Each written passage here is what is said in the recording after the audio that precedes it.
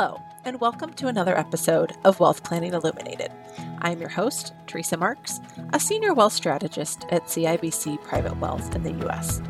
I am joined today by my colleague, Judy Sachs, also a senior wealth strategist at CIBC Private Wealth. In today's episode, Judy and I will discuss how to help a loved one purchase a home.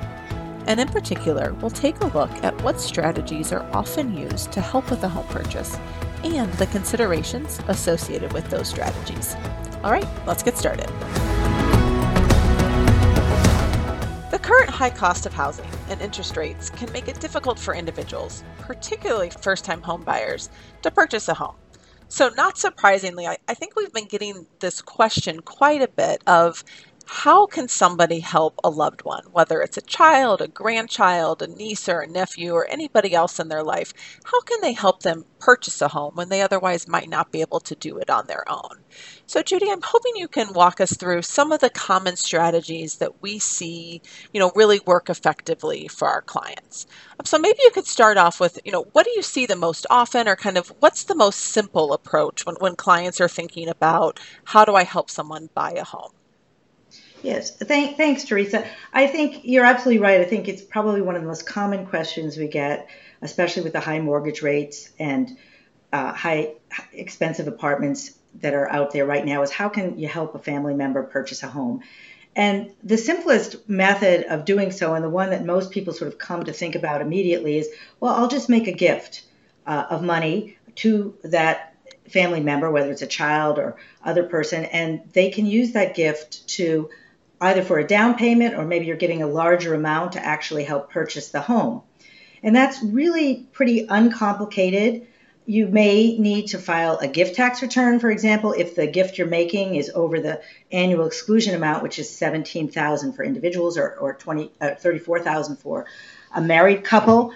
But other than that, it's very easy to do. But essentially the person wanting to make the gift, they just write them a check and then they can do with those funds with how they want to spend it. Exactly. And pretty much once you've made the gift, you sort of lose control over that asset. And it's really up to that family member to make use of the funds in whatever way is necessary to purchase or help with the purchase of that home. But there are, considerations if of this strategy that I think a lot of people don't think about. And one of them is, if you're gifting gifting funds to a family member to buy a fairly expensive home, the upkeep on that home can be expensive as well. The maintenance, the property taxes, the property and casualty insurance that you need to get, and sometimes there need to be renovations or capital improvements, and there might be furnishing and things like that need to happen after you purchase the home. So that sort of leads the question, like, if you buy an expensive property for someone, are you going to have to make additional gifts in the future to help that person continue to be able to support that home? And with that consideration, depending on if, for example, if it's a parent and a child and there are several children in the family, sometimes the issue comes up about a fairness. If we're giving this particular child funds to buy a home, will the other ones come forth to buy similar valued homes? And will there be enough funds to make all of those gifts? And then if you do give the money to a person, it's sort of, they don't have much stake in the game. They have the money, they buy the property, and it could sort of demotivate the person from thinking about contributing to the home and to the property, and just generally feeling entitled to get this gift. Mm-hmm. And I think those are things that a lot of people think about. And most importantly, I think that a common thing that we talk about is the concept of divorce. If a child is going to get married or is married and gets a large gift to buy a property, I think it's very important to think about what happens if the child gets divorced, because that money is now the child's, and it may be that you need either a prenuptial agreement or a postnuptial agreement to iron out exactly how those funds get returned to that child should there be a divorce or other issue. So really thinking about, in that case, how the child might take title or at least have an agreement with their spouse or their future spouse as to what would happen in the event of divorce or death. Yes, exactly. So you mentioned having, a stake in the game, or kind of, not being too entitled. So, if a client doesn't want to use the straight gift, is there another option that could kind of have that family member have skin in the game, if you will, for lack of a better phrase?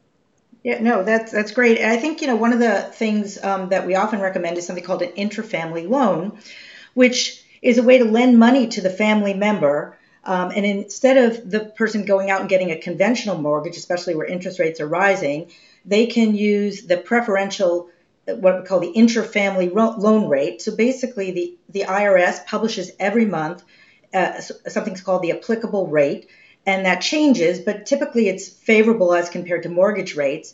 And a family member can loan money to another family member using this rate. And just for example, in September, there are different rates depending on whether it's a short-term loan, which is under 3 years, or a longer-term loan. But the rates fluctuate about 4 or 5% right now.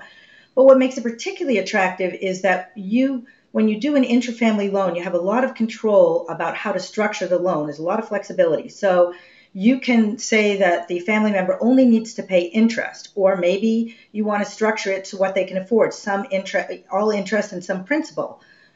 And so in a conventional mortgage, you really often don't have the kind of flexibility that you have in an intrafamily loan situation. And what's nice about it too is when the family member pays the interest on the loan, it's really going back into the family. And so, that's very preferential to have that. And it's possible that the parent who's loaning the money may even be able to take a deduction because of, excuse me, the child who is paying the interest may even be able to take a deduction if the loan is secured by a private mortgage. So there's a lot of flexibility in that strategy. What's nice about it is it does create that skin in the game, because the family member owes the loaned money back to the donor family member, and it creates some protection in case of, for example, divorce. It creates the opportunity for the child to contribute to the home and have a stake in the game. So I think it's a really great strategy, and over time, the parent could gift some portions of that back. So rather than doing an immediate gift right now, they can start to forgive some pieces of that loan over time if that's something they want to do. But at least the child is contributing along the way, and it creates a bit of an incentive for that child. So I So think it's a very flexible approach. I was going to say, so it sounds like we have a lot of flexibility with that approach, both with the way you can structure payments, but also the fact that you can keep the money in the family, which I think is really attractive to a lot of people. And then if you do all of the right paperwork, then certainly being able for the borrower to deduct that acquisition indebtedness can be another benefit to that borrower. So Yeah, and I make a really good point that I really think you have to make sure that you have proper paperwork in place that evidences this loan, just as you would between two strangers, because you really want to have that documentation so it doesn't look like a gift, and that it's right. really treated as a loan. Yeah, we really need that creditor relationship there. It can't just be papered as a creditor relationship. There has to be a true creditor debtor relationship there. Exactly. So what about, a lot of time we've had people ask us, maybe they want to benefit from the appreciation of the property. If, they want their child to live there, but they also kind of want to benefit from the potential benefit of owning the home as well. So what about a joint purchase? If both the family member that has the money and the person that's looking to purchase a new home, what if they want to own something together? How does that work?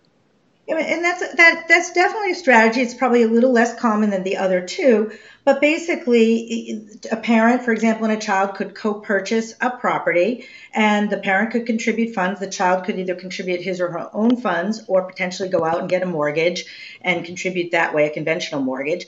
And typically, the parent and child would own the property as what they call tenants in common. So what that means is that each one has the right to live in the property, but then when it's either sold, or if one of them were to pass away, they each have a half share in the property, and it doesn't automatically pass to each other. And so it's basically divided between the parent and the child. I think, like as in the other strategies, you have to think through some issues that may come up. For example, I think it'd be very important to have sort of some sort of co-ownership agreement between the parent and the child, because somebody's got to address, how are ongoing expenses, like we talked about before, going to get paid? Is it responsibility of each of them? Is it going to be the responsibility of one of them? Who's going to manage the property on a day-to-day basis and make the decisions for the property? And I think also if the property is sort of rented or sold, how are they going to allocate the income or the proceeds from the sale? And they sort of each have to do reporting. So it takes a little bit more, tracking of things. And if, for example, the intention is that they co-own it, but the child is going to live there full time and the parent is not, then it may be that again, that they want to set up some form of rental agreement where the child is making some contribution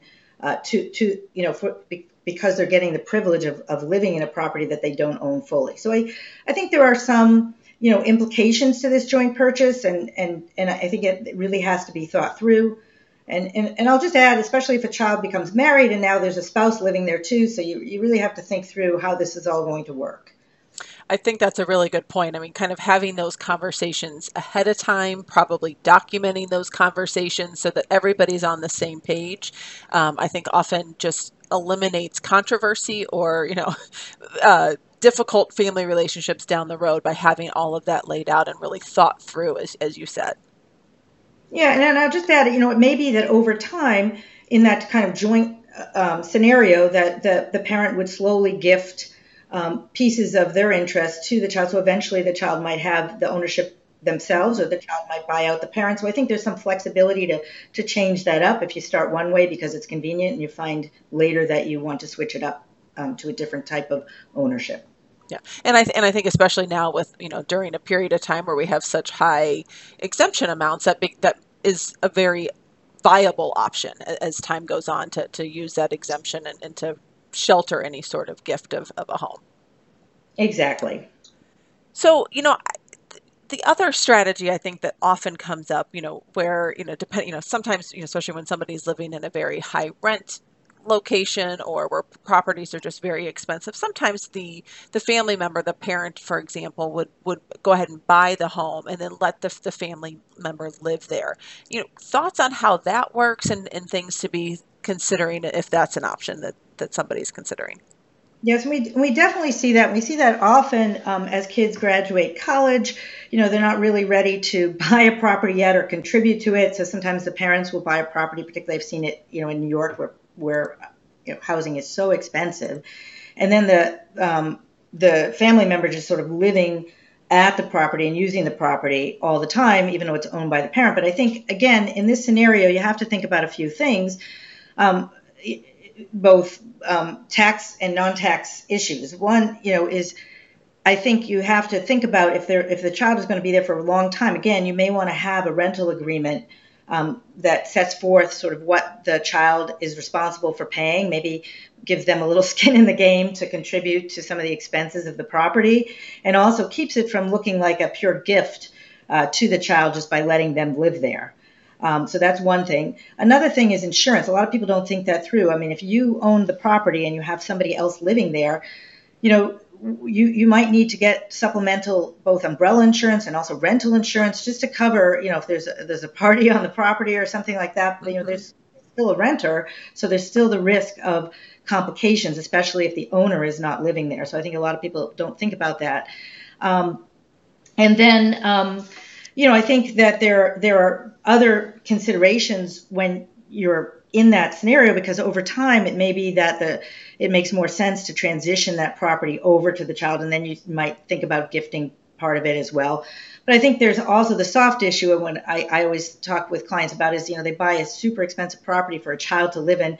How does that impact the child and the child's relationships with other people as they bring them over to this property that's really just one that they're staying in and really not owning or contributing to. Mm-hmm. Mm-hmm. So those are all things that we think about. Lots of considerations really for all of these things. And, and I know that there are like variations to all of the strategies outlined that, that we just went through. And certainly, thinking about there are probably other options as well. So, are there like questions or, kind of considerations that as somebody's considering the various options, how does somebody decide what makes the most sense for them, for their family, et cetera? Yeah, that's a great question because really there's so many different questions, but I'll just highlight a few is really what amount can the donor, the gift, the person who wants the gift really afford to finance, and how much can the family member afford? I think that's really a starting point. And is the property that you're purchasing sort of in the budget of what is affordable? Yeah, the budget's always a very important Yeah, question. Absolutely. yeah. And then, if a mortgage is necessary for some portion of this, is the child going to qualify for a mortgage, or is the donor going to need to guarantee this debt?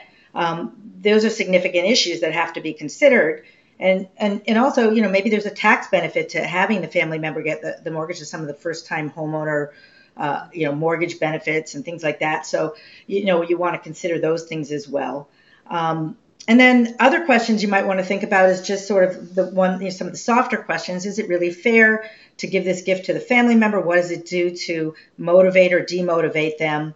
And, is it important to structure this in a way that allows them to make contributions towards this? And also, what is the circumstance of that person? Are they married? Are they at risk of having, any creditor issues or divorce issues or things like that, where you might want to structure it one way or another? So I think what seems like a simple question, Therese, when people come to you is that I want to help out my kid buy a house. You really have to just kind of ask all these questions and then figure out the strategy or the combination of strategies that really will work the best for this particular circumstance in this family. I think you're exactly right. I mean, this is one of those questions in particular that there is no one size fits all answer. And I think the family really has to be willing to come to the table to really put it all on the table, right? In terms of all those things you just talked about, how does this really impact the whole family as well as the family member that's going to live there? How does this impact, cash flow and budget, et cetera? So I think really thinking through all the various options as well as the goals of the family can really help the family get to the right answer on this complicated question. Thank you for joining us for this episode of Wealth Planning Illuminated. We hope you found this topic interesting and that you will continue to explore the variety of wealth planning topics available to you on this channel. Thank you and have a great day. CIBC Private Wealth Management includes CIBC National Trust Company, CIBC Delaware Trust Company, CIBC Private Wealth Advisors Incorporated, all of which are wholly owned subsidiaries of CIBC Private Wealth Group LLC and the private banking division of CIBC Bank USA. All of these entities are wholly owned subsidiaries of Canadian Imperial Bank of Commerce. This document is intended for informational purposes only, and the material presented should not be construed as an offer or recommendation to buy or sell any security. Concepts expressed are current as of the date of this publication only, may change without notice. Such concepts are the opinions of our investment professionals, many of whom are Chartered Financial Analyst charter holders or Certified Financial Planner professionals. Certified Financial Planner Board of Standards Incorporated owns the certification marks CFP and Certified Financial Planner in the U.S. There is no guarantee that these views will come to pass. Past performance does not guarantee future comparable results. The tax information contained herein is general and for informational purposes only. CIBC Private Wealth Management does not provide legal or tax advice, and the information contained herein should only be used in consultation with your legal, accounting, and tax advisors. To the extent that information contained herein is derived from third-party sources, although we believe the sources to be reliable, we cannot guarantee their accuracy. The CIBC logo is a registered trademark of CIBC used under license. Investment products are not FDIC insured, may lose value, and are not bank guaranteed.